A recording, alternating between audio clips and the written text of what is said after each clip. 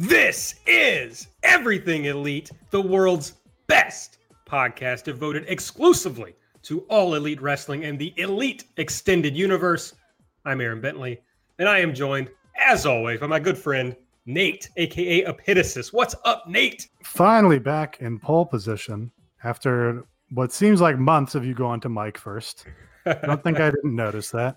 Nothing's up, no banter. How are you, Aaron?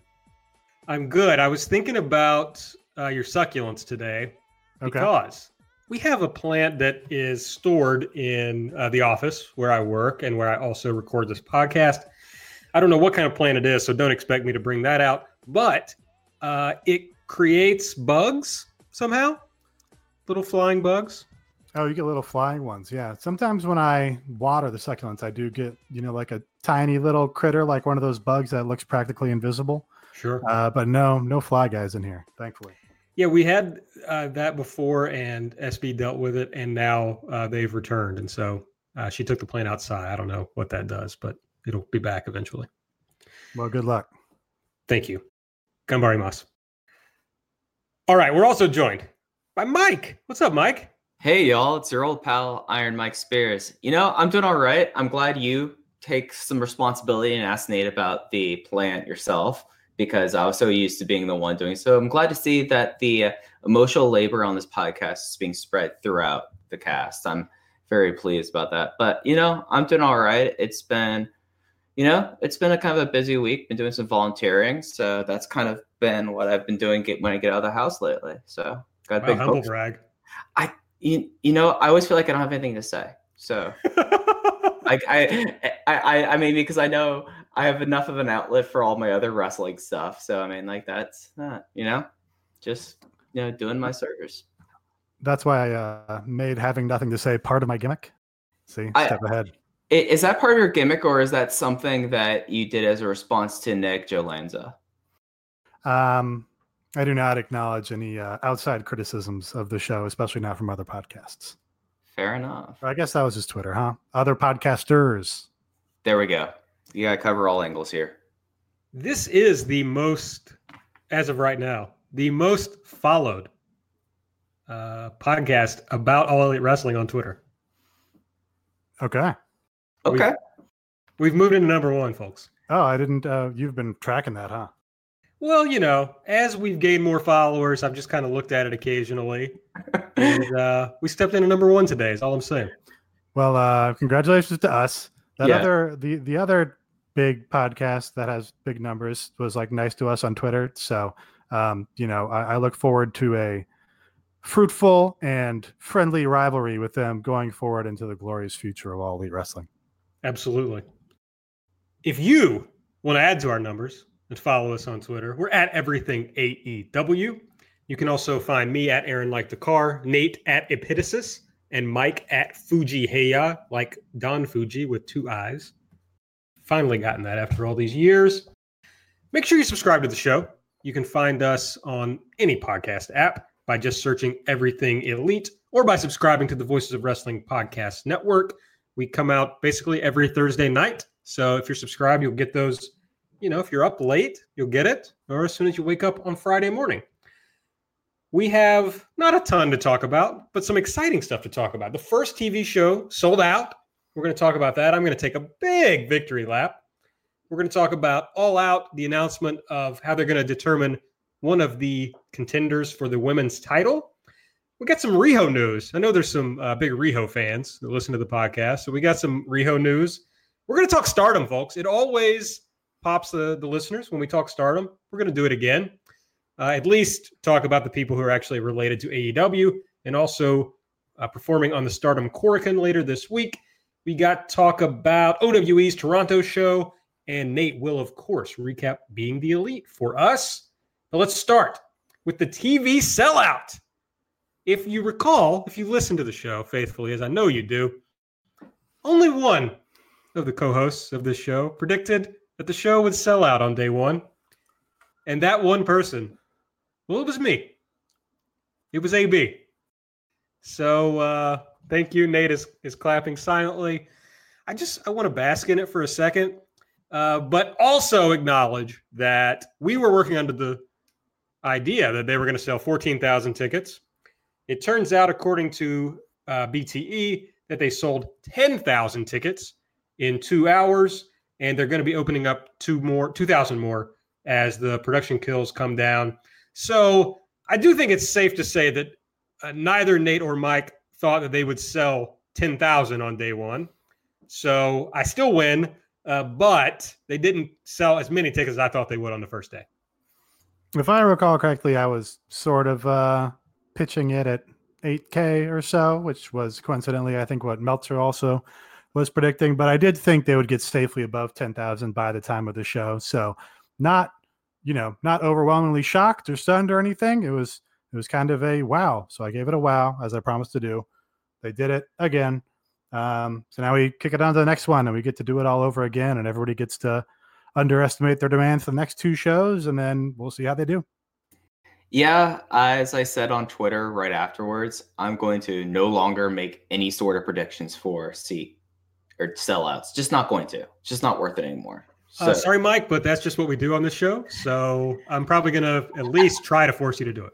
I'm going to stay true to my word. And each time you do it, you're going to have to really get the claws out and just needle me into this, because this is 4 straight shows that have been completely way off on this. So I just, it's awesome. It looks like that, of course, the Observer came out right as we were recording, and it looks like that they're hoping to get another 3,000 more in the arena when they open things up and release things kind of sparingly. So it'll be interesting to see how things go with this. So, 10,000 for their first show in DC against things like, there's going to be an American League playoff game. There'll be a baseball game on. There'll be the member of the playoffs there.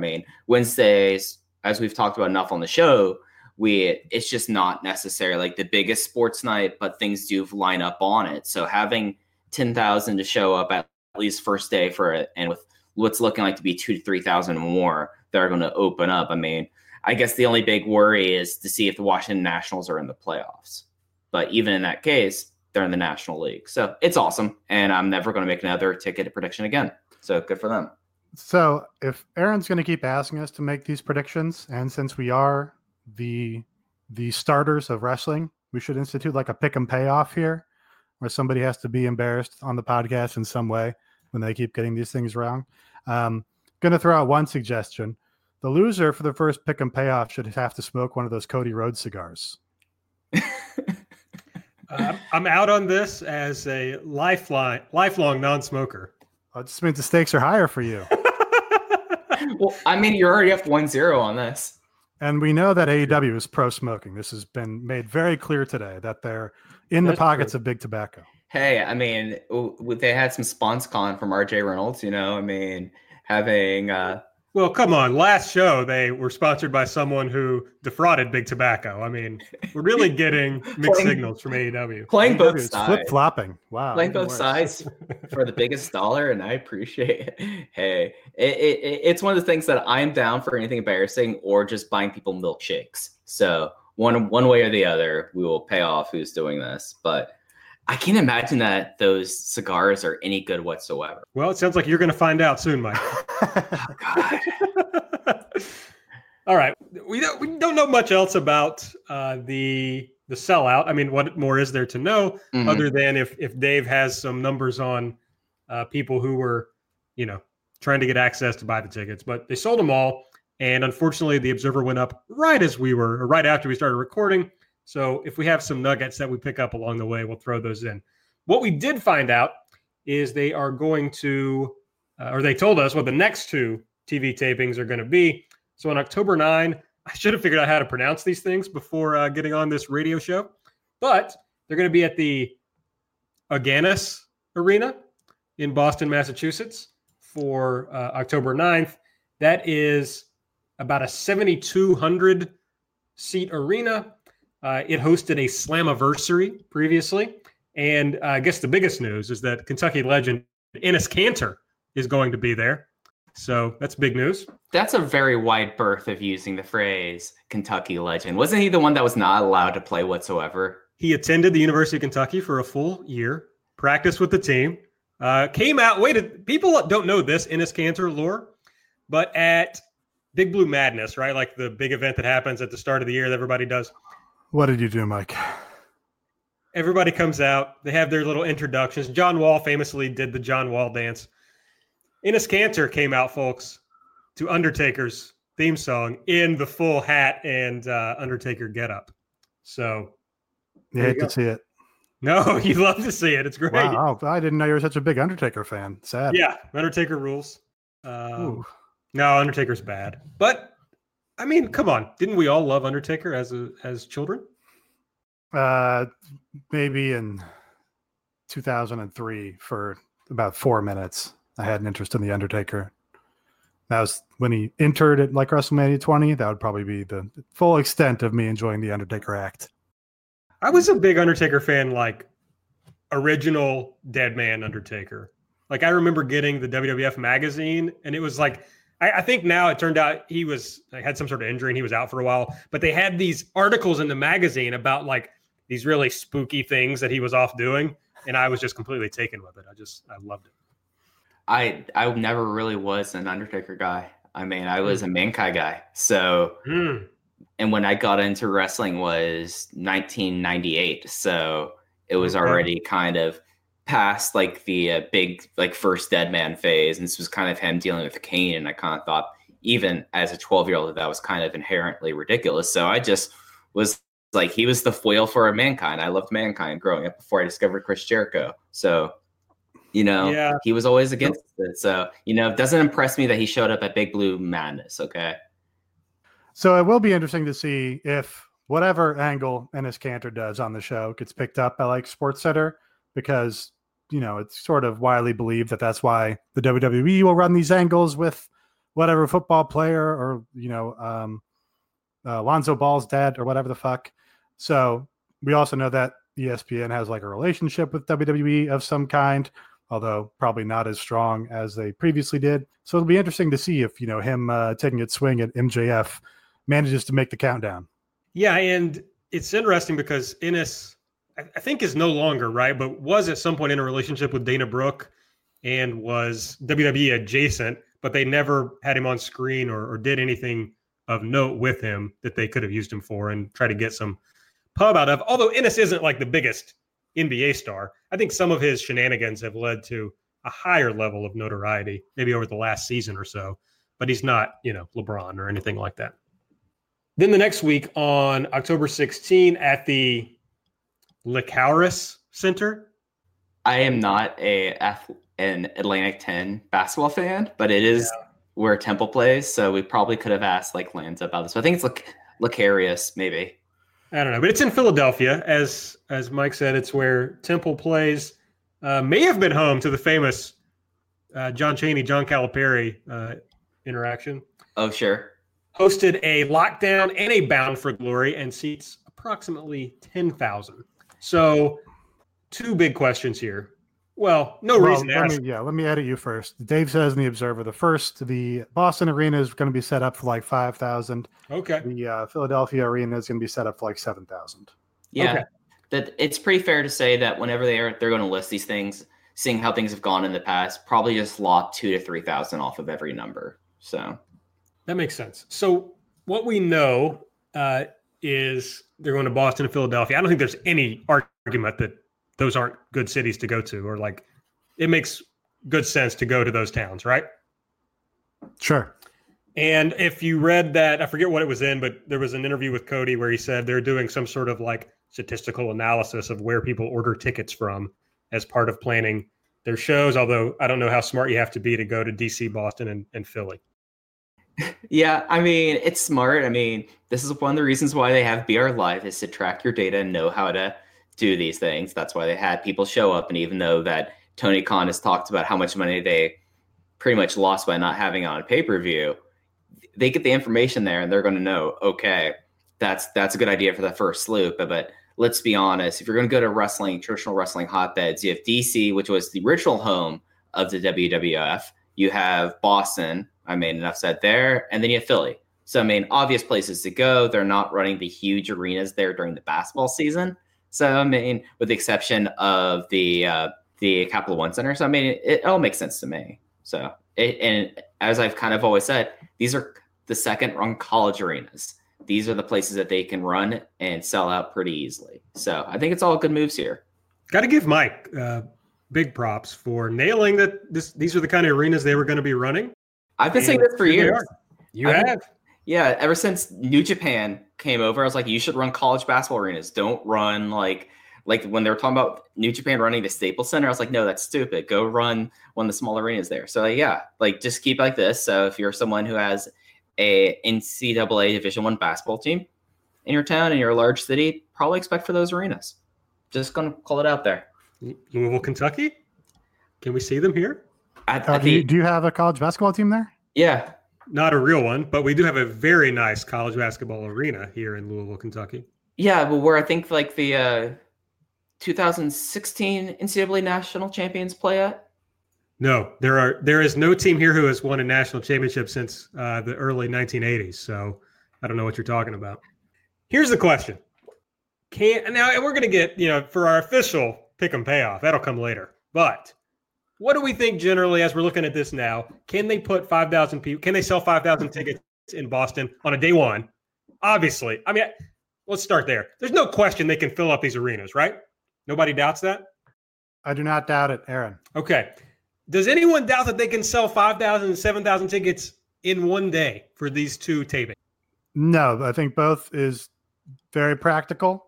The question, I guess, is how many East Coast people are traveling to that DC show? But I guess I would counter that by saying if you're traveling to that DC show because you're that invested in the product, you're probably going to go see it again when it's in your town. So, yeah, I think they both sell out in pretty short order. I will start by saying I'll not make any ticket predictions, but I think that these are two achievable goals here, getting 5,000 tickets and then having 2 strong weeks to follow up here. I think it'll be interesting to see after the initial sheen is off how these arenas start selling, but there's nothing to me to think that because, I mean, from DC to Philly is about 3 hours. So, I mean, like that's a distinct area, and the same case for Boston. So, I mean, you are running different areas. It's not like they're going Philadelphia, New York, Hartford, Connecticut, back to back to back. There's enough distinction here that I feel like that even for like people who travel into town, like they might pick up like a $20 ticket the next week if they're from Boston and they came in for it, or if they're from Philadelphia 2 weeks later, throw down a 20 spot, go see it there. So, I mean, I think it's doable. We're going to get a lot of feedback about you implying that Philadelphia and New York are the same place. So I'm excited for that. I'm just saying they're in the same like overall like area. Like if you can go somewhere and it's in Philadelphia and you want to go somewhere and there's something in New York, there's possibilities there. I'm just saying that I went to New York City for the first time in my life this year. So the whole idea of what everything happens north of Washington, D.C. is just a giant mass to me. They didn't teach those in Texas schools. Now, Mike, you can say you're not going to make predictions all you want, but I'll have you know that my job is literally making people answer questions. So we'll see how it goes. We'll see how you hold up under pressure. Okay. If you were listening, of course, I noted that there have been big TNA shows in these arenas. And that's notable perhaps because AEW's arena booker is a guy named Raphael Morphy. Also didn't check on the pronunciation of that, who worked for TNA and did this same job for them. So, and according to a friend of the show, Rovert, was one of the most effective people in the TNA office. So I seems to be doing a good job on this so far. Hard to complain. Okay, no takes on that. On sale announcement. We're going to get ticket, date, and time announcements on August 9th. That's tomorrow if you're listening to this Thursday night. It's today if you're listening to it Friday at noon. So look out for that, I'm sure, on all their social channels. If it's Saturday, it was yesterday. That's right. This was interesting. One of you pointed this out on our Twitter account, although I'm not sure who it was. Nate. It was Nate. The advertising for the first the first 3 television shows, I guess, features the Young Bucks, Kenny Omega, Cody, Jon Moxley, and Chris Jericho. Adam Page is not featured, and no woman is featured. Thoughts on that? Yeah, just thought it was notable, especially because Adam Page is going to be in their world title match here. And if he's going to be their world champion, you would think he would be a top pushed guy there on the advertising. So maybe that, leads you to conclude one way about the booking of that match. And then, the initial press conference talked about how women are going to be paid and presented equally in this promotion, and didn't have any advertised women here. I don't know that, there's any one woman that would be on the level of a Chris Jericho or a John Moxley or Kenny Omega to put on this poster. But, it's just sort of a perception thing there. They did bring Nyla Rose and Awesome Kong to the, what was it? The CTAs, CBAs, waiting on the CTA. You're close. TCA. They, brought those women to that event, along with, I think, Brandy. So, certainly using the women in part of their promotional push. Just thought it was a thing to take note of. Yeah. I mean, it certainly, regardless of the booking, it certainly betrays a lack of faith in Adam Page as a draw at this point. Doesn't mean they're going to cut bait on him or anything, but it just means they accept at this point that that very few people know who he is. I also got the impression that they did all these images at once, and it was kind of lazy looking at the templates. Like, shake it up, like have your other talent out there. You've made a big deal about women being able to be comparable. Like, why not have Dr. Britt Baker out there? Why not have Nyla Rose on there? I mean, it's just little things that just show variety. Because when I saw these photos pop up, I was like, okay, they obviously were just doing templates for this. And, I don't know. I'd rather see a little bit of variety with it. So I actually thought they did a good job on variety, because they did have different color schemes for the two next events. They had like a little different backdrop, and they had the logo for the arena in question. So just that sets it apart from Raw, where every Raw is the exact same thing every week, week after week after week. So really just like changing the color was enough to go, oh, that's a separate event. Like, there's going to be different advertised matches for that and stuff. I was more focused on the buildings that they've featured on each poster so far. Just really something to think about. Okay. You're talking about, is this a reference to what was discussed earlier? Yeah, it was a okay. Very little inside joke that nobody appreciated. So it went over poorly. Okay. TV advertising. This is fun. And it kind of goes in with some of the stuff we've been talking about. They are, and how they're going to push this show as it's coming, and especially going up against MLB playoffs and whatnot. They apparently are doing advertising before the Hobbs and Shaw movie that The Rock is in. And I feel like I heard something else, but I just could not come up with it today of the other advertising that they're doing. But it also seemed to be wrestling related, as I recall. So anyway, they're really pumping this out to like major audiences. And also, if someone is particularly interested in The Rock, there's a possibility at least that they are interested in pro wrestling. And so it at least makes sense.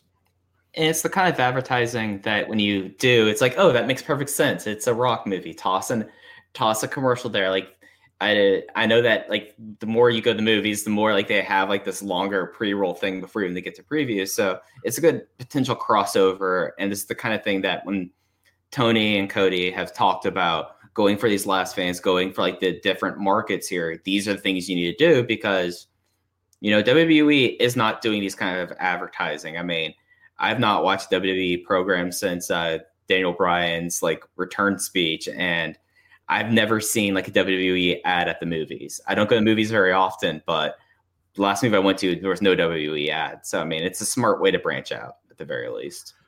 Yeah, I also like it just because it's kind of cheeky. It's like, oh, The Rock, big WWE star. Well, guess what? We were, putting our logo and shit and slapping that on the pre-roll advertising thing. And it just like makes for some fun discourse that you can send your WWE friends and be like, oh, did you see that? Like, it's not really a shot, but it's just like a little cheeky. We did apparently get some notes from the Observer, so thanks to whoever pasted these in. Dave reports that while October 2nd is going to be the first live wrestling show, it's not going to be the first show on TNT. There's going to be other programming that they haven't announced yet to provide an introduction and build major shows. So I think that's a great idea. Yeah, if that looks like the one that ITV put together before Double or Nothing, then that would be great. It's basically like a 30-minute semi-documentary, worked promotional thing explaining what All In was and who these guys are and what the event's going to be and how they're, doing a revolution, quote unquote. So if that's on, a TNT and they put that out there. It was a nice piece of business. Yeah, especially considering that TBS is going to be having playoffs on here. You could easily like have like promos for this going on in the playoffs, and you're not like directly competing against this. And then during whatever this programming is, then you could have your heavy pitch for the October 2nd show. I mean, this is all smart. I mean, they've been filming all this stuff for so long, and I mean, with the stuff that they've been doing to Road to All Out, I mean, it's obvious that they could do a re-edit and take whatever stuff they haven't used and apply it to a 30-minute pitch video. I mean, I don't know what the championship committee member Jack Whitehall is up to, but I'd be glad to see him back in on this, doing some sit-down interviews. But yeah, no, this is awesome, and that's like another piece of evidence showing how much faith Warner Media is putting into the product going forward. They could do one of those gimmicks in the baseball games where they're like, okay, stick around during the 7th inning stretch because we're going to show, and it's usually like a trailer for some movie, but they could put together a short trailer for the first AEW TV show or something like that. Just something that I could see them tying in that would maybe hit a larger amount of eyes. Yeah, you could have a total huge audience here. I mean, there's a lot of options here. Right. Nate mentioned the Revolution, folks. The company applied to trademark the term All Elite Wrestling Revolution. So I think it's possible that's going to be the name of the TV show. Extremely me playing TEW in high school name. Like that's totally what I would name my Total Extreme Warfare fake wrestling television show. So, hey, works for me. Yeah, this rolls much better than Dynamite. I was going to say it's kind of cheesy, but it works. It's totally within the aesthetic that they have and how they've been selling. I mean, Garrett Kidney had this point on Twitter a week or so ago where he just talked about how AEW has been great at establishing what their brand is and who they're going for and never straying from that. And even if it strikes some people as cheesy and, like the WWE fans, it strikes them really terribly, but you almost have to accept and appreciate how much they've steered right into this we are changing the business thing. So might as well keep going with it. No reason to back off of it. Revolution is a fine name. We could also see that also in the Observer, they talked about how there'd be one more pay-per-view with 4 big shows a year. This could be the pay-per-view name as well. So true. It's not worth counting that out yet or saying like, okay, this has to be a TV name. This could be their year-end pay-per-view name. So who knows? I just don't remember hearing that they trademarked like All Out or Double or Nothing, but they probably did and I missed it. I'm almost certain they did. I'm going to call my shot on the 4th pay-per-view event for the year and predict the LA Forum for that event. Ooh. LA Forum versus like the Galen Center or I forget where UCLA plays. Don't know where UCLA plays either, but no, I think this will be for a pay-per-view level event, not merely a television. So going to a bigger building. Interestingly, one that is owned by the Madison Square Garden Company. I think the 4th pay-per-view is going to be outside of the United States. You think it'll be UK? I think Canada. UK. Yeah. Okay. I think UK seems more likely just because, you got the Tony Khan connection there, got the soccer team or whatever. We know they have dates planned for the UK at some point, or at least plans to do events there at some point. So. Yeah, and it also works in with this visa issue. It might be easier to get some talent there than it is to get them in the United States. So I don't know. Just what I'm thinking. Going forward with regard to TV, we found out this week that Jon Moxley, Luchasaurus, and Penelope Ford have been added to the Jericho Cruise. So obviously it's going to have an AEW heavy presence and very well could have a taped TV episode or live TV episode, as I suggested on the last show, straight from the Jericho Cruise. And one last note from the Observer, Tania, I don't know, Brooks, who was Rebel in Impact, has been hired, at least for now, to do the makeup and hair of the women for television. Dave says he saw her backstage doing that for StarCast in Las Vegas. Dave, stay out of backstage when they're working on hair and makeup, buddy. Come on. I mean, you're supposed to keep a firewall between product and media. Come on, dude. When I was in Las Vegas covering Double or Nothing, I made sure to keep that firewall very, very firm. We have more journalistic integrity. Well, there's no doubt about it. Yeah. Now, next joining us is VCR Wrestling. Will be joining us on the phone. Talk about a false flag cancellation that was perpetrated today. Did Rebel do a one Stardom tour? Maybe did that happen? I don't know. I think I remember. I'm being outed as a fake geek fan. I think she had like an all-time bad match in TNA at one point. That was her, right? Yes, that was like her Shelly Brooks, maybe Shelly Martinez. Yeah, it was Shelly Martinez. I think she had a tour maybe one or two, like a couple of years ago, like before the Ring of Honor relationship. Yeah, I think so. Solidified. Too. Yeah, I'm just guessing. I'm probably wrong. Okay, let's talk about All Out. It's coming up soon. It's going to be August 31 at the Sears Center. We're all going to be there. It's going to be exciting. Road to All Out 4 was this week, and it did announce one new match for All Out.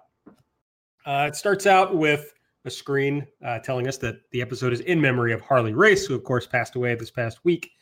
Then we see Alex Marvez in the AEW Control Center, and he's mostly there to talk about Triplemania, which I think we'll just scoop in our Triplemania talk right now. So the beginning, we see that actually, I don't know. Somebody put this in. Screw me up. I had my own notes. Sorry, that was me. There's a note about Sammy Guevara. So, Mike, tell us about Sammy. Yeah, he was in the four-way for the mixed tag with Scarlett Bordeaux and, was not involved in the fall. Just kind of was there to eat up space. Sorry to throw you off there. It's okay. I'm outed as not watching Triplemania and knowing that. Well, we talked about you not watching it already on the show, so it's okay. They show us that Cody teamed with Cain Velasquez and Psycho Clown. Ultimately, Cain Velasquez submitted Tejano Jr. So apparently, from all accounts, it was a successful and impressive debut from Cain. Yeah, it was kind of goofy. He was doing funny lucha spots. He wore a mask the whole time, which was also kind of goofy.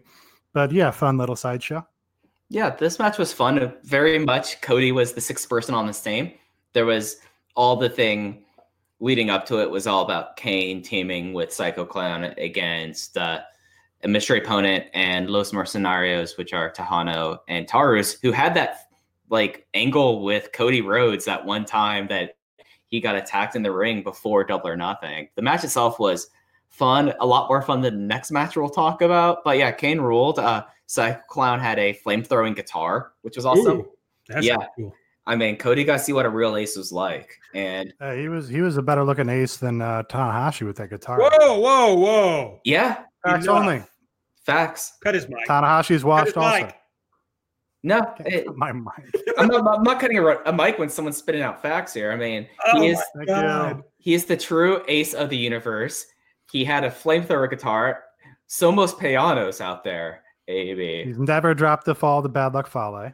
Never dropped the fall to Bad Luck Fale. You all just wait until Thoros hears this. Just fucking wait. I mean, we're speaking truth here, and he made sure that Cody did the right thing and get his photograph with Marcela Pena after the match. So I mean, he led Cody, and Cody being like the third wheel, Cody was fine the match. Everyone freaked out about Cain doing it to Harris to, I think it was Tejano Jr. That was kind of nuts. Just because he's like 6'6", he had a huge leg brace on. And he had this mask, and it just was very kind of silly seeing a former UFC heavyweight champion doing this. But it was a good time. I mean, who doesn't enjoy someone with a flamethrower guitar and former MMA stars doing lucha libre moves and Cody just being there? Well, I have to hate Psycho Clown now that he's been pitted against Tanahashi. Well, you'll be on the wrong side of history. No. Tanahashi is the ace of the universe, once-in-a-generation star. A once-in-a-century star. 1 in 100. The nice thing about centuries is that you get set and delineate when the century starts and ends. Great point, Mike. No, that's bullshit. Psycho. All right. Kenny Omega and the Bucks took on the Lucha Bros and Laredo Kid in a rematch from Fight for the Fallen? Yes. Fighter Fest? No, Fighter Fest. Fighter Fest. One of those shows. We finally got good about that. And now we got bad about it again. Oh, my. And Pentagon pinned Matt Jackson. We saw some highlights of this in the All Out. So this match wasn't very good? I don't really understand, why. I understand that the crowd probably does not really know the Elite whatsoever. We saw that play out in their previous appearance in AAA. Kenny did get like a surprising minor pop when he was first announced as like coming out, but then there was really very little heat throughout the match. And I cannot articulate what the difference between like your PWG Super Indie style is and AAA Lucha Libre, where they do their whole shtick that they've done with the Lucha Brothers and has been, resulted in super hot matches and like multiple promotions over the past few years. But then they do it here and it's like nobody cares, like nobody pops for like the really big spots. And I guess I can't figure out what the difference in the rhythm or the cadence or the style of Lucha is that it doesn't plug in, but there is a difference. There's that, and like the big also difference is that there's a lot more just shenanigans in AAA too. I mean, the crowd really got into it when there were some referee spots because that's how AAA operates. Yeah, when they started overbooking and doing all the referees getting pulled out of the ring and having people run around and run in, then it really started getting heated and they started doing the near falls and you started getting pretty big pops as the crowd really wanted their Mexican team to win. What they should have done is just started with the overbooking ref nonsense at the very start of the match and just done like 18 minutes of ref shenanigans. That would have been entertaining.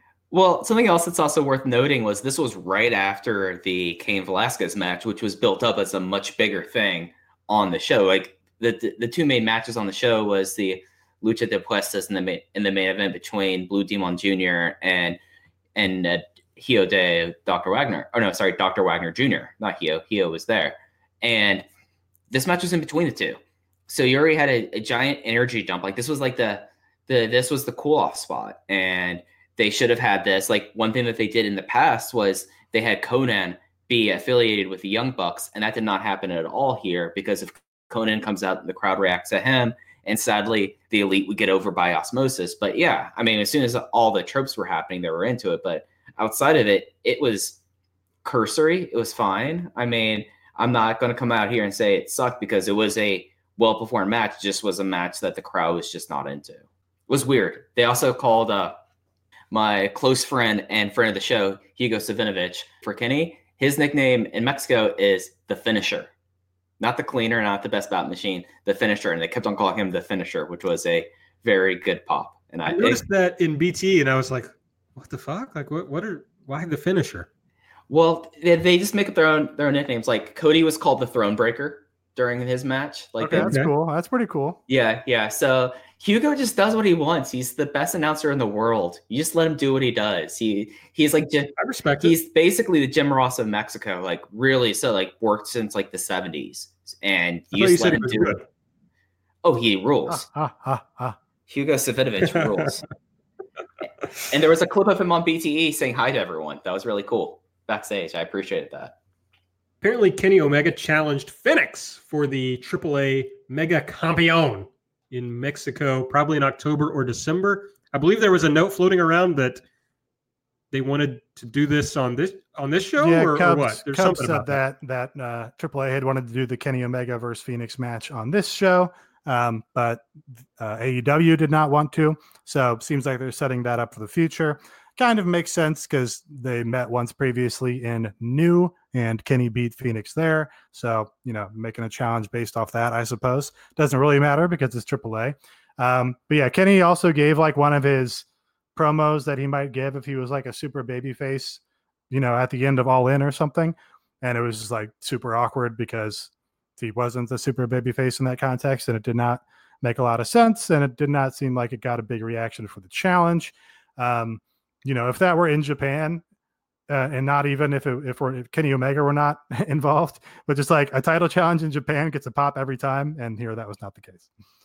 Well, it's also worth noting that they kind of forget about this championship all the time. Like, Phoenix won this title sometime last year, and he was announced with it, which surprised me a little bit. But it's a title that's kind of been tossed in the background for all the Young Bucks stuff with them. And I wrote it in the notes, probably October or December, because those are the big shows that AAA has remaining in the year. So we'll see that. I mean, I saw the locations. I'm not familiar with them, but there's 2 locations there. They want to do this before. We'll see. I mean, I don't want to speak for all of us. I'm kind of done with the Young Bucks versus Lucha Bros feud So them going off and doing their own singles thing at least is more interesting to me at this point. Yeah, you're right. That probably is a symptom of the importance of belts in Japan versus in Lucha. But yeah, I think you can kind of speak for all of us on that because, again, it's something we've seen a million times. Works for most crowds, did not really work for this crowd. Yeah, that was pretty much AAA. AAA claimed there were 18,000 people in the building, 50,000 watching on Twitch, 1.6 million watching on Azteca TV there in Mexico, and a nebulous 8.2 million watched some portion of the show. That's good pro wrestling numbers, right? Be like the most watched thing in wrestling over the last few years, if that was the case. I wonder if that's like they were on the Twitch front page for 15 minutes, and that was all the people that visited Twitch over that time period or something. I mean, I did see that both the English and the Spanish commentary on Twitch was one of the larger ones I've ever seen on it. So like it did do well, and I think it was close to a legitimate sellout for them. And the Azteca number, I assume, is legit, but the 8.2 million number, I mean, hey, if you're doing that, then you need to bring that TV worldwide because that is some incredible numbers. Everyone would kill for 8.2 million for just a glimpse. I just assumed that Azteca is the TV station, right? Like Azteca is free. Space 7 is their pay. It was across both. Azteca, I think they only had the top 3 matches, whereas Space had the whole entire show. Gotcha. So. All right. Then we see Brandy, and she's here to tell us good news. The Casino Battle Royale is back. Great line that she played totally straight. And they're going to use it to determine one contender for the women's championship. If you don't remember, folks, the Casino Battle Royale, everybody draws a card, and you're put in groups based on the suit. And whoever, 5 at a time come out for the match. Whoever draws the Joker card comes out 21st. And that won't be the last Joker reference in this segment, folks. We learned that Allie, Brandy, Nyla Rose, Britt Baker, Yuka Sakazaki, Teal Piper, Ivelisse, and Jazz are going to be in the Battle Royale. To be precise, 8 people. The latter 3 of those, Piper, Ivelisse, and Jazz, were explicitly announced as being in it. The former 5 of those, were identified as potential winners. So you can sort of assume they're in the match, but it was not explicitly stated. Also, Brandy specifically pointed out that they don't have 21 women under contract. So they pretty much, if you're a woman and you're adjacent to this company, you're going to have to be in this match. So let's just first bury the fact that they're going to do another battle royal to determine a title contender. Like that sucks. And I hate it. And the people who say, like I had this take on Twitter and somebody responded and said, well, they got to have 2 contenders for the first TV show. Like only because they decided that. They didn't have to do it this way. So they could have had multiple women's matches on this card to determine the contenders. Like that is entirely an option. You could have 2 4-ways if you have to do a goofy multi-man match or something like that, multi-woman match. I'll do the same defending I did for this match as I did for the goofy triple threat 3-way dance tag team for a chance at an opportunity at a bye and an eliminator that they were doing on the previous shows. At least there's some consistency in that they did this for the top men's title. So now they're using the same methodology for the women's title. At least that's consistent. You can say that in its defense. I'll also say in its defense, it's probably going to be better than the Battle Royale, the Casino Royale on the first show, because that match sucked. And there's not a whole lot of goofy gimmicks in this one. I mean, there's characters in the women's division, but we don't have like goofy gimmicks to speak of. So I think that's something that could be improved. Also, I would think that the production will probably be a little improved. They won't have goofy, messed up time cues or not properly announcing people as they came to the ring. You would hope for fewer missed camera shots and shit. So it could only be a step up from the men's Casino Battle Royale. But yeah, still stupid to use this as a title match contender determiner. I don't know, and I might be wrong on this, but wasn't the one at Double or Nothing every 5 minutes for each suit? And they announced 3 minutes for this one. So at the very least, they've learned from their mistake, and there was just way too much time of people just standing around in that Battle Royal. So they've at least learned somewhat from their mistakes. But yeah, there's some consistency being applied here, which is something we won't have. I mean, I'm going to be lambasted. We're not going to have someone as bad in this as Marco Stunt. So we have that going for us at least. But yeah, I mean, this is dumb. We've been over how we think that this is a dumb way to decide titles. And I'm at least like excited to see Jazz in this. Jazz was someone that, she had a bit of a NWA return, and then now is seemingly like she didn't drop the NWA title and because there was something going on, but now she's in All Elite. And if she's going to stick around, that'd be awesome. I love Jazz when she was in WWE. So then they did 3 little featurettes. They started with Teal Piper, who talks about growing up with Roddy Piper as a wrestler and not deciding to get into wrestling until she was an adult, and really kind of ties it into like a way to keep the memory of her father alive. So that was sweet. Sweet little segment. We don't think that she's wrestled before. She at least has not been on anyone's radar as a wrestler. I haven't heard anything or seen anything. No, like match results that anyone has been able to find. So I, hope she can work. Seems like she's starting a little late. Like most people start, in their 20s or whatever. I'm sure Cody is sympathetic because it seems like she was an actor. And she's the son of, or the daughter of Roddy Piper. And now she's moving to wrestling to, follow his legacy and stuff. Yeah. Wishing the best for her performance. Yeah.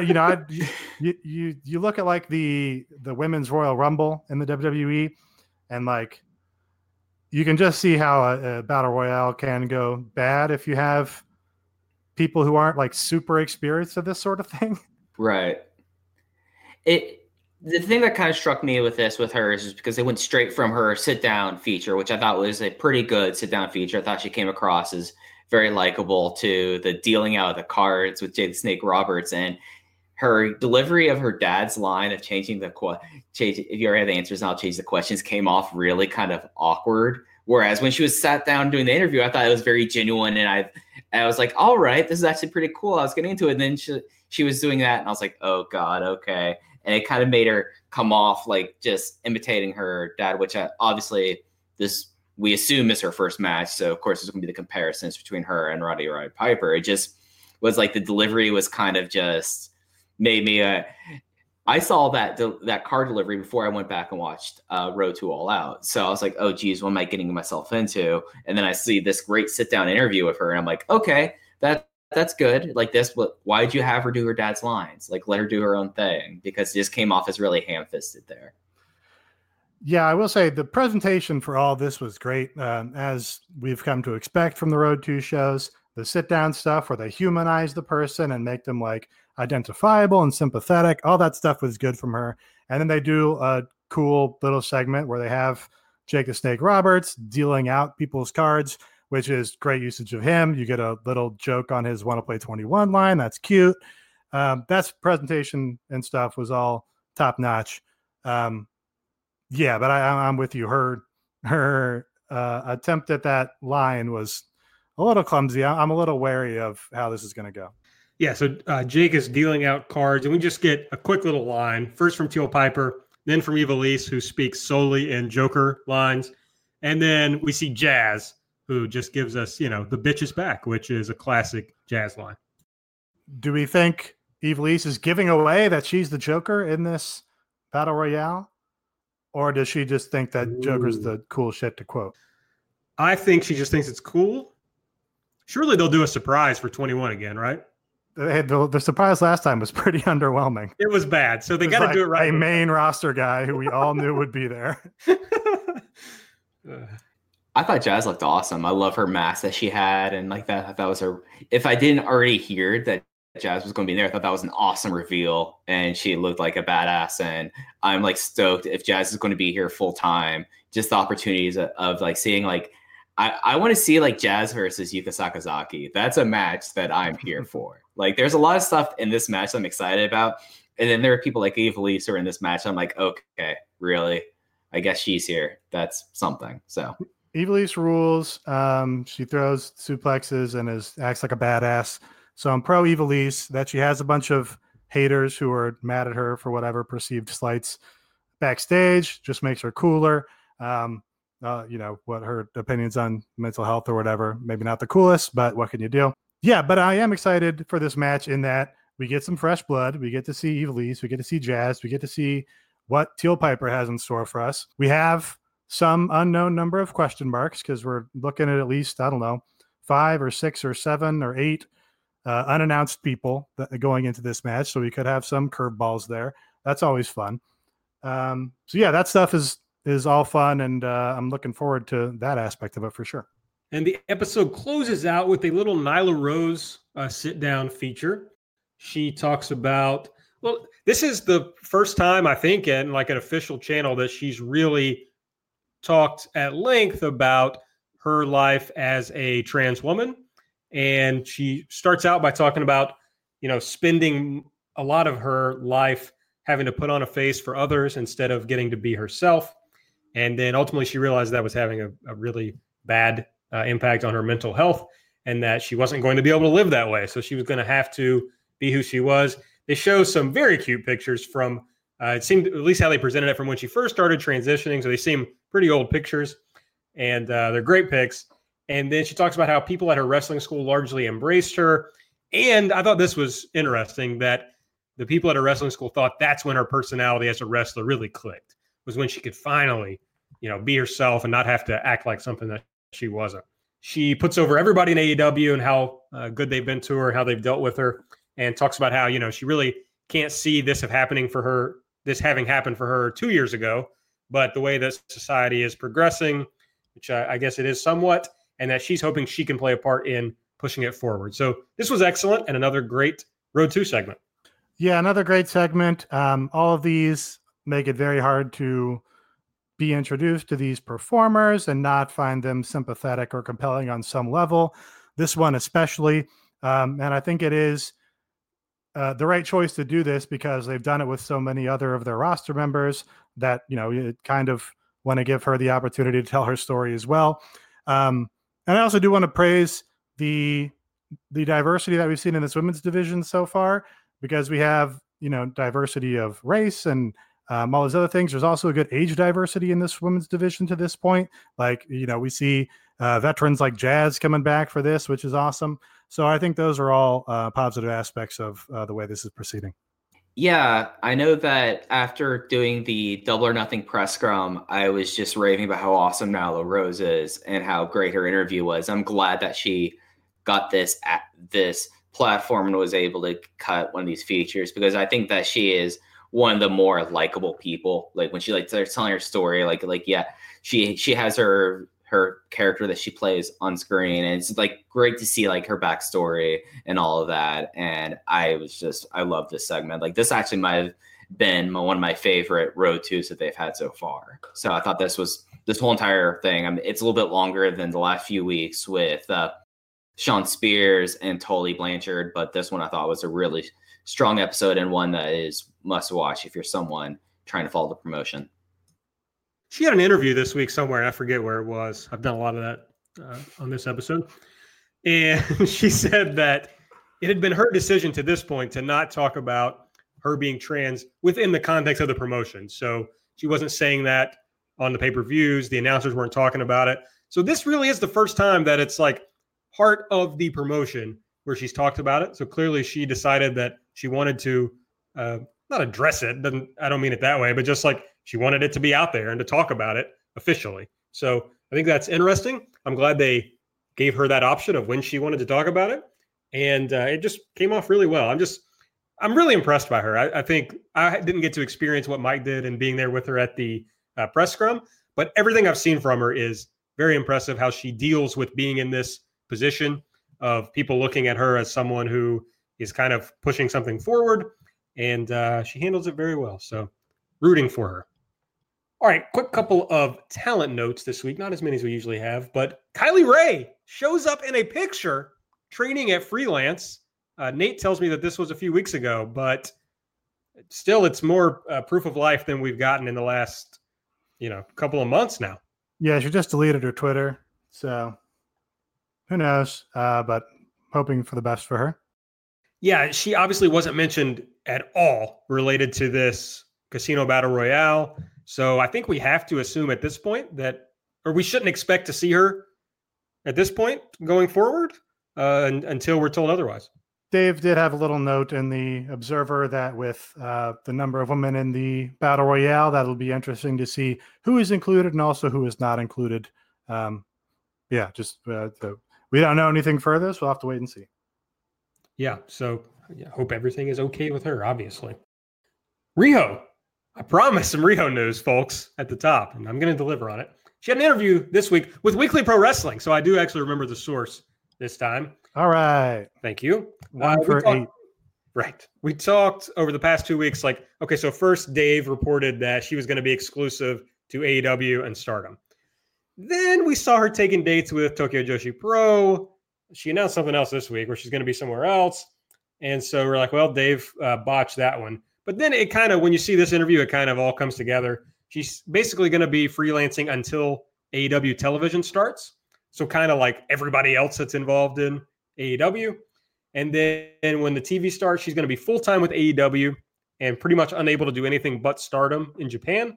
But said she's going to be able to make about 80% of Stardom's schedule, even while being full-time with AEW. So kind of tells you what the expectations are going to be for her, and you would assume other talent as far as AEW commitments.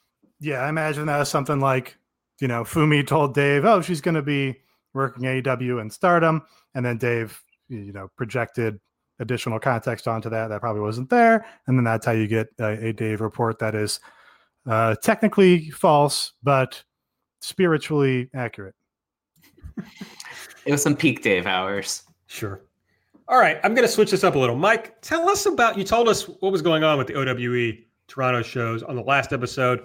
So tell us what happened so far. So we are recording this on Thursday. The first show was on Wednesday, the 7th, and talked to some people there, talked to some people behind it. And it seems that everyone was incredibly happy with the show. It had a pretty strong walk up to it. There was some little bit of worries about it being a midweek show. And of course, being OWE, which is we're talking niche of a niche here, but they were pretty happy with it. And people I talked to in the building were really high on the Strong Hearts versus Dark Order match. That was probably the match that a lot of people came away and were like, this match ruled. So that's gonna be something that is worth seeking out. The match between Private Party and the reuniting of Shima and his Super Curry Max tag team partner Christopher Daniels also got some pretty high praise. And then as well, the match between Speedball Mike Bailey and the North American debut of Gao Jingjia.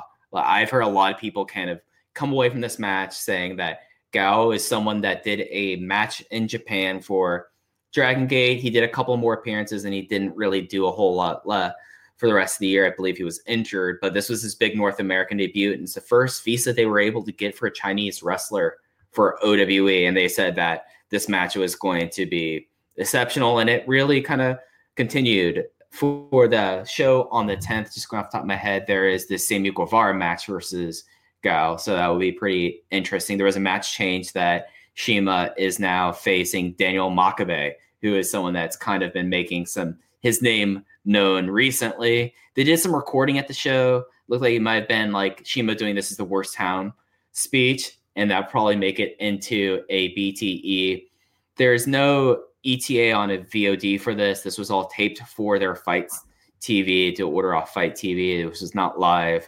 And there's going to be a process before that. I don't have an ETA on when it's going to go up. But I mean, as soon as this thing's going to go up, I strongly recommend if you're someone who has not really watched a whole lot of OWE, just go out of your way for this. And I mean, just like the 3 matches that got great reviews, I mean, I've been hearing that they were worthwhile going out of your way for. And if you're in the Toronto area, you don't have much going on. There's the second show on Saturday, and I believe that somewhere there's tweeted there is a discount code for people who are interested to go. But all across the board, pretty high marks for it.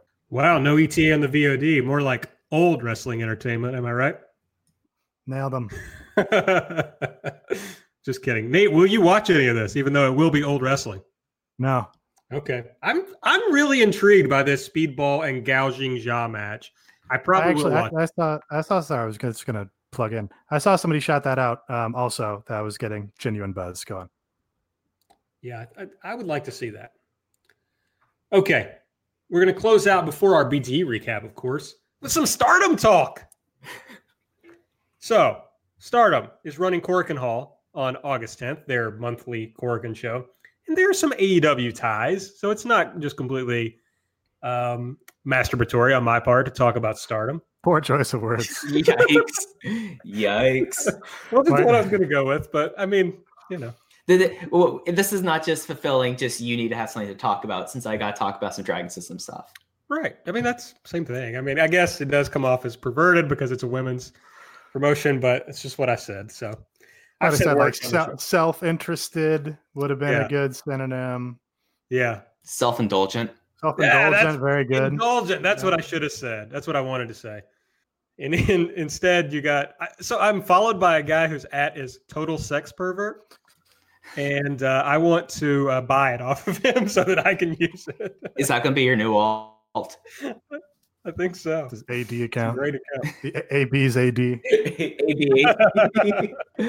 All right. So here are the AEW ties and one just, Mike indulgent match. So Riho, the previously mentioned Riho, is going to be taking on Starlight Kid and Death Yamasan for the high speed title. This is going to be Riho's debut in Korakuen. And I think this is interesting because Death Yamasan, who is Kaori Oniyama, is somebody who can easily, Nate just did the death pose, which I respect, is easily somebody that Riho could pin. So I don't think it's out of the question that Riho walks away with the high-speed title here.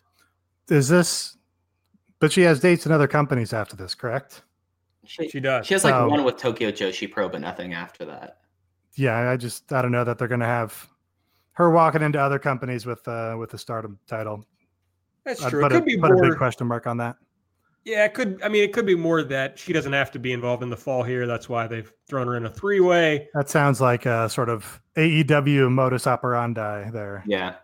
Yeah, but obviously I think she's going to be a big piece in Stardom. I think she's going to be pushed and featured. It might not start here, but it is interesting that Death won the title at the for her last challenge, and even though she's not really a featured player, so I'm just curious to see how that plays out. Yeah, I'm stoked about this. Starlight Kid, for someone at her age, is pretty incredible, especially this style of match. And I'm excited to see how Riho kind of goes into this formula. Because it seems like lately they've been having a lot of 3-way matches for the high speed belt. So it'll be interesting to see how Riho does in this match, because this is their version of it's not a weight division, but it's very close to what a Dragon Gate Brave Gate match is. So it's a very high speed match. That's the title. So it'll be interesting. I mean, I could see Riho winning this because, Sumire Natsu is a freelancer and she just won the Artist, and they don't have a problem with her having that belt. But then again, she mainly just works Stardom. So there's a possibility that Riho wins this and does her Tokyo Joshi Pro Day. I wouldn't be surprised. All right, next match. We're not talking about the whole card. You can check my Twitter if you want to see the full card. I did post it there. But Arisa Hoshiki takes on Jungle Kiona for the white belt, the Wonder of Stardom belt. And I wasn't going to include this, but Mike insisted on it. I totally had to just pull your teeth to get this to happen, didn't I? You did. I mean, I am a known Arisa hater, so there is that. I will be rooting very hard for Jungle Kiona here.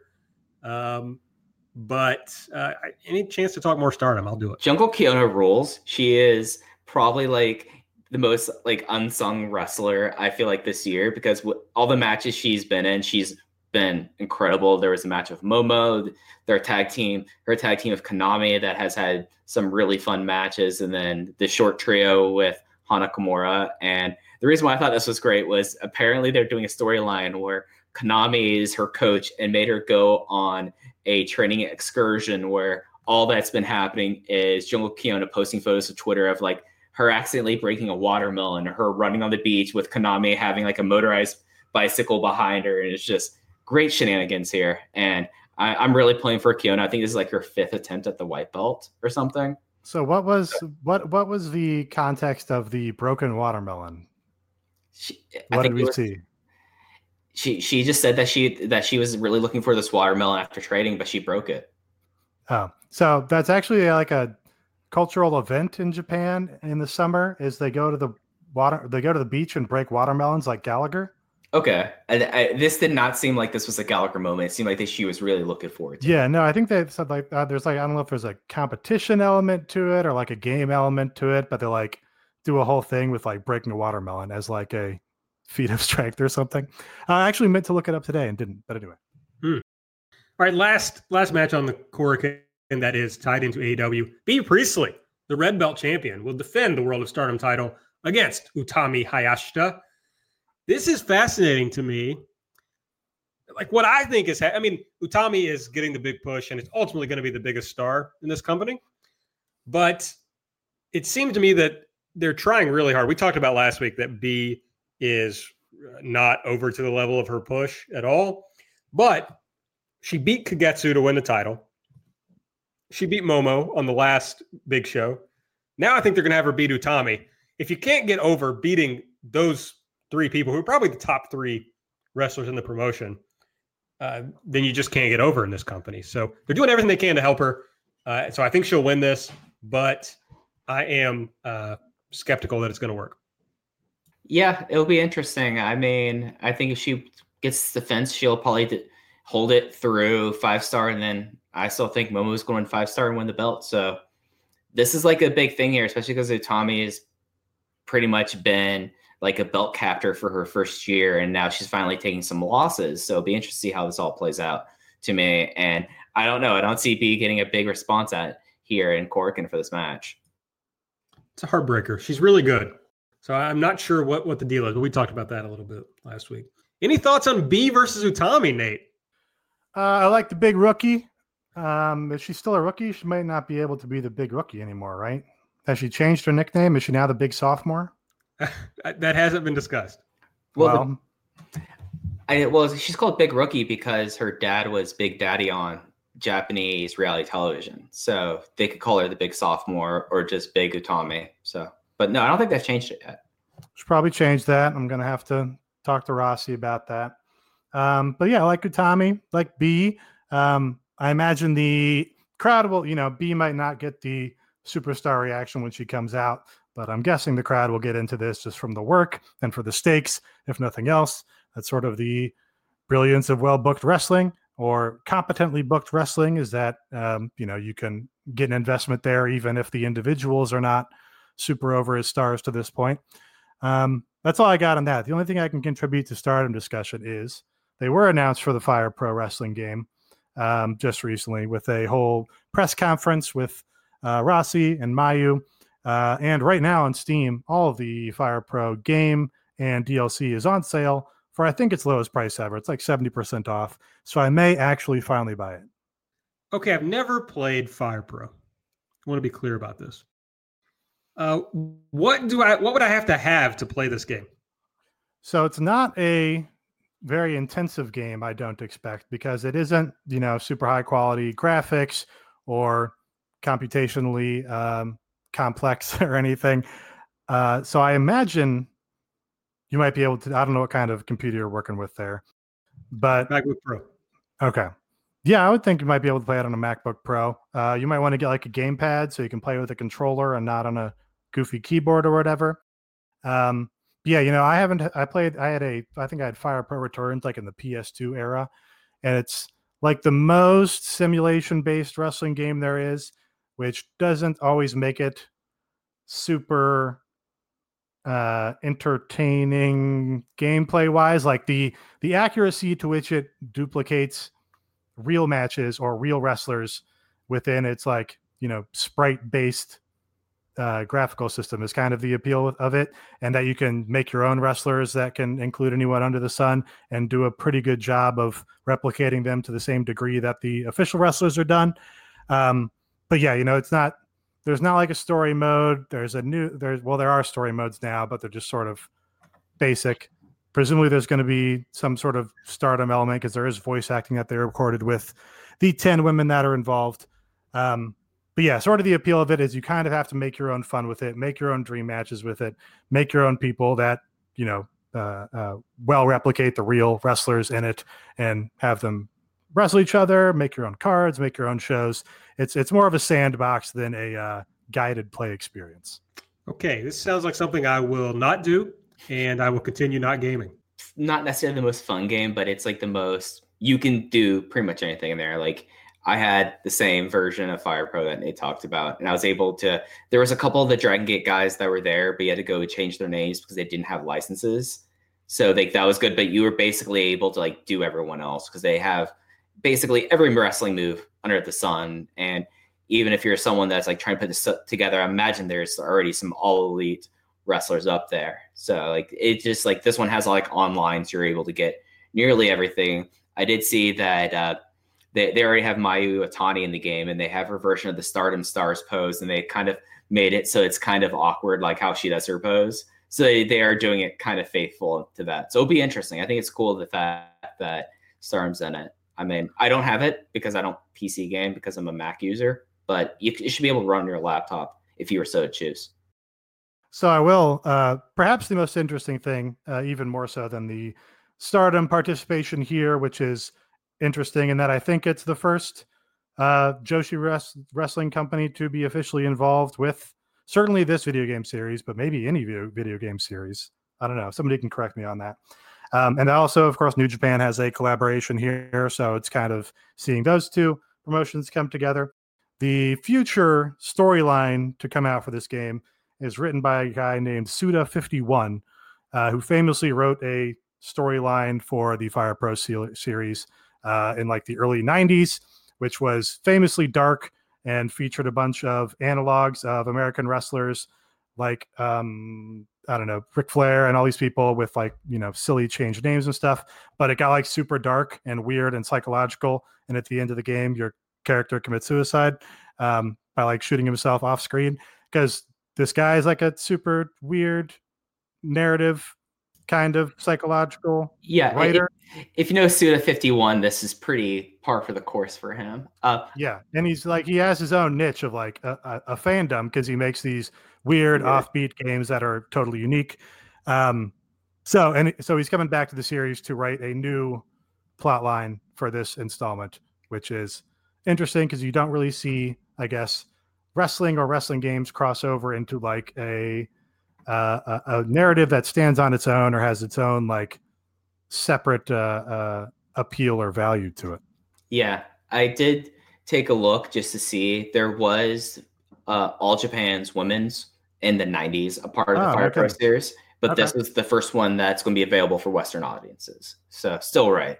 But yeah, no, Suda is a very weird video game designer. And this was like his first big moment, was writing the suicide storyline in a Fire Pro game. So it's cool that he's coming back for it. So it's cool. I mean, knowing how the all elite people are video gamers, and they've made references about wanting to do wrestling games and how there's been some shakeups in the wrestling industry and the video game side. Would be interesting to see maybe if they get maybe if they give a license to it and do something along the lines of what New Japan and what Stardom did for this, or if they're going to go with Ukes, who just left doing all the WWE games. So it's interesting stuff. I can add literally nothing to this conversation, so I will just go right to Nate recapping this week's Being the Elite. All right, Being the Elite episode 164, titled Throwback. They set this up right from the top with the Bucks and Kenny in a Mexican hotel room, and they're reminiscing about the old days of BTE and how they got started with this crazy adventure by doing vines in their hotel rooms on tours of Japan, and how they would do wacky things like kill people off all the time, sort of like Suda in that respect. And they make a little joke. That's when they didn't care about the audio problems. And they say it's not the same anymore because now we're writing for 12 people and we're doing terrible gimmicks like the librarian. So they decide they're going to rewind it back to the beginning and do a retro episode. So they kick it back to the old BTE titles. There's like an old school Terminator intro from, I think, the arcade game, which I think I like more than the new one. But yeah, so it's going to be an old school style episode. We start with Matt and Nick in the airport. Nick reveals that he bought Matt his pistachios at the airport gift store, and they were $14. So those are some expensive pistachios. Just imagine how expensive pistachios are going to be when the planet cooks, everybody. Yay! Very expensive. Yeah. All the ice in Alaska, all of it melted today or something. So they sold 10,000 tickets in 2 hours. That's when they dropped this little nugget. They're going to open up 2,000 more after production kills are released. And we get an old school travel montage with a Papa Buck jam. Nick forgot his contact lenses. So he's basically going to be blind. And then they go to meet up with Kenny, but knock on the wrong hotel room. Wait, did Nick wrestle without contacts in? They never addressed that. I assume he did. Yeah, I guess he did, which It seems like it would be hard. I wouldn't think that would be too hard. What the fuck do I know? But I don't know. But I wear contacts all day, every day. And you wrestle a lot. So no, when I'm dealing with, things directly in front of me or large shapes of people, I'm like, fine. It may be that he needs them to read or to see street signs, but he probably doesn't need them to see where Pentagon Jr.'s body is when it's directly above him. Sure, but it's just like, well, first of all, your head is going to hurt by 2 days in, by hours in of just not having your contacts in and your eyes straining to look at things. I don't know. I just think it would be very hard to pull off, but clearly he did it. That's why they make the big bucks. Oh. All right. So they got a new camera. They mentioned that was from Jeff Jones, previously of ECW, now with All Elite here. And there's a very long clip of them ordering room service, and they ordered 8 Diet Cokes, and it seems to be very late at night. I would not make this mistake. And then there's a big to-do about a big stuffed pepper that they bought from room service because they had resolved to take in more of the culture and, the travel experience. And they were very wary biting into this big-ass stuffed pepper. I'm sure all the Hispanic and Latin viewers were laughing at the white people eating this pepper, which, anyway. This was, I thought, the normalest that Kenny Omega has seemed in a while. This is a far departure from his goofy characters or goofy promos. It's oh yeah, he's being a normal person interacting with his friends here. Yeah, I like this episode a lot more because it seemed like they did do it old school and they had a travelogue. And to me, that just looked like it was a variant of Chili Relleno that they had, that you would think that guys in Southern California would have come across that kind of Mexican food. Like Kenny, I understand he's from Winnipeg and lived most of his life in Japan. But for the rest of them, I feel like it's pretty standard fare. But I like this part a lot. 8 Diet Cokes, though, that late at night. That's going to do hell on both your sleep schedule and your kidneys. Brian, then we go to, I guess this is probably a mall. They run into a guy in the Undisputed Era shirt and make a little Adam Cole joke. They go into a Lucha merch store, and it looks like it's all El Santo stuff. There's masks and logos all over the place. And then we get them in the van on the way to the arena with Cody. And also Atlas Security is in the van. I think Atlas Security might be a shoot. They might have actually hired Atlas Security to be their escorts. And they also get involved in wrestling angles and have since the ECW days. That's kind of remarkable.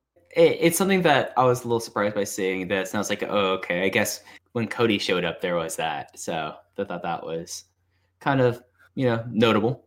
Yeah. It's I don't know, very pro wrestling that there's a security company that also is well-versed in doing wrestling angles, but they're also a shoot security company.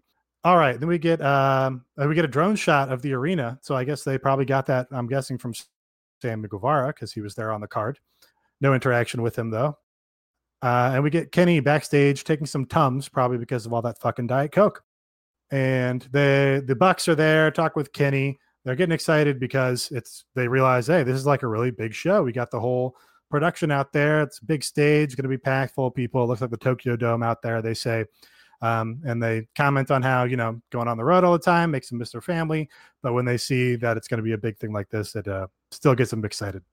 And then they go and do a little bit in the ring where they basically ask each other how much they want it being superstardom and wrestling and how they want it so bad. Matt makes a joke that he got notified that a package was being delivered to his home, but he wasn't there to receive it because he wanted it so bad to be wrestling again. And Kenny didn't separate his colors from his whites for the laundry. And they start doing basically a little Three Stooges bit here with pro wrestling spots. And yeah, just a little goofy physical comedy bit. You actually get them laughing at each other after they do the dumb bit, which is oh yeah, it's funny to see the actual personality there, I guess. You guys think Kenny's leaning out? I think he pretty reliably changes up his physique in between the big matches. Seems a little leaner than usual. Yeah, I didn't really put two and two together until I started watching this episode, because he's someone that he has a general like just body frame, but it looks like he is starting to do that. Maybe it is that he has more time between matches so he can, but he definitely looked like he's lost some weight, I feel like, or lost some mass. Well, I think he is probably naturally a junior, but to be a heavyweight, he had to do a bunch of steroids. Or, it's BTE is drug free, so he had to, I don't know, live in the gym or something. Go live at mid-breath. That's it. Well, yeah, sorry. He had to do a bunch of mid-breath excursions. Speaking of steroids, the eating Mexican candy. And Kenny tries this Mexican candy and hates it so much that one of the veins on his neck pops out and starts quivering. Was going to be the segue. The Young Bucks have tried this Mexican candy or ate it when they were kids, so they are used to it. Cody tries a piece, says it's getting hot. He wonders if he's being ribbed. Jeff Jones, again, previously of ECW, admits that he used to eat Play-Doh as a kid, which is a strong stance to take. Wild thing to talk about. Wild thing for him just to introduce is, I used to eat Play-Doh as a kid. Like, it's like, oh, this reminds me of Play-Doh, which I did used to eat as a child. Did either of you guys eat Play-Doh as a child? I think I'd like it. I don't recall eating Play-Doh. I think I might have had like a nibble once, but not anything like reliable. Mike, you strike me as a Play-Doh eater. I do remember that there were like Play-Doh eaters were a thing. Yeah. There was a kid who was like the kid in your, I don't know, preschool, nursery class or whatever that would like go for the Play-Doh. I remember like I know what the taste of Play-Doh is, but I did not eat Play-Doh. Does that make sense? No. a little contradictory. Whatever. So then we get a shot of everybody hanging out at the I was going to change it from the gorilla position to something else because gorilla MRT will tell you that gorilla is problematic. But they're backstage. Everybody's there backstage at the entranceway, including the Exoticos, which is kind of like a funny pro wrestling scene. And then we get the Young Bucks and Kenny Omega making their entrance. Kenny makes his entrance first. You get a nice little shot of Kenny shot from below going out on the stage, and then it transitions to his entrance on camera. And then after this, they get a shot of everybody celebrating the sellout, even though we already saw earlier in the show that it was sold out when they were in the airport. And this is where they end up plugging in the locations and dates for the next few weeks. It did kind of have a funny premise of everybody being responsible for booking one date, which is kind of a silly idea. And as we discussed earlier, those are the upcoming Boston and Philly shows. Okay, that's BTE for the week. Anything that we missed, guys, that we need to get back over before we close this thing out? No, did not see any new reviews. I think we got a 5-star rating, but did not see a new 5-star review on the iTunes. So remember, if you write a funny little review with your 5-star rating, include a topic at your leisure, then we'll discuss it here at the end of the show. But we plugged in that whole Stardom and overlong Fire Pro Wrestling discussion instead. All right. Well, make sure that you are subscribed to the show. You can search Everything Elite on the podcast app of your choice, or find the Voices of Wrestling Podcasting Network and get us along with all the other shows on the network. Go on iTunes. Give us that 5-star rating on there. Review. Make sure you subscribe wherever you are. Make sure you're following us on Twitter, because as soon as I said the thing about being the most followed account, we'll certainly lose that, So, don't let that happen. At Everything AEW, you can find me. I'm at Aaron Like the Car. I posted my AI-generated waifu yesterday. So a lot of good content from me. None of these other... no, Mike did post his. Yeah, I was going to say, I posted mine because I managed to break the AI within the first go. Impressive. So you can see that at Fuji Heya. And Nate the Coward did not... he probably generated one, but he wouldn't post it. So you can follow him at Epitasis if you want just a cowardly avoidance of of computer-generated waifus. It's called brand management. I know nothing of brand management, that's for sure. Okay, that's everything. For Nate, for Mike, I'm Aaron, and we will see you in 7 days.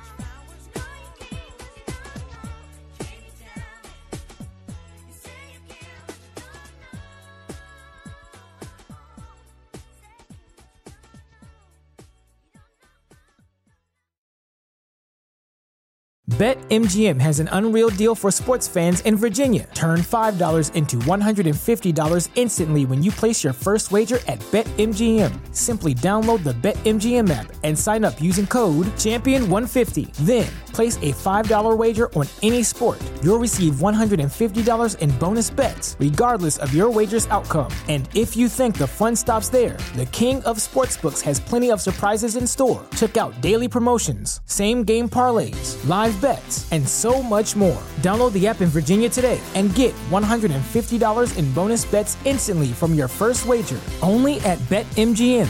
BetMGM and GameSense remind you to play responsibly. See BetMGM.com for terms. 21 plus only. Virginia only. New customer offer. Subject to eligibility requirements. Rewards are non-withdrawable bonus bets that expire in 7 days. Please gamble responsibly. Gambling problem? Call 1-800-GAMBLER. Promotional offer not available in Washington, D.C.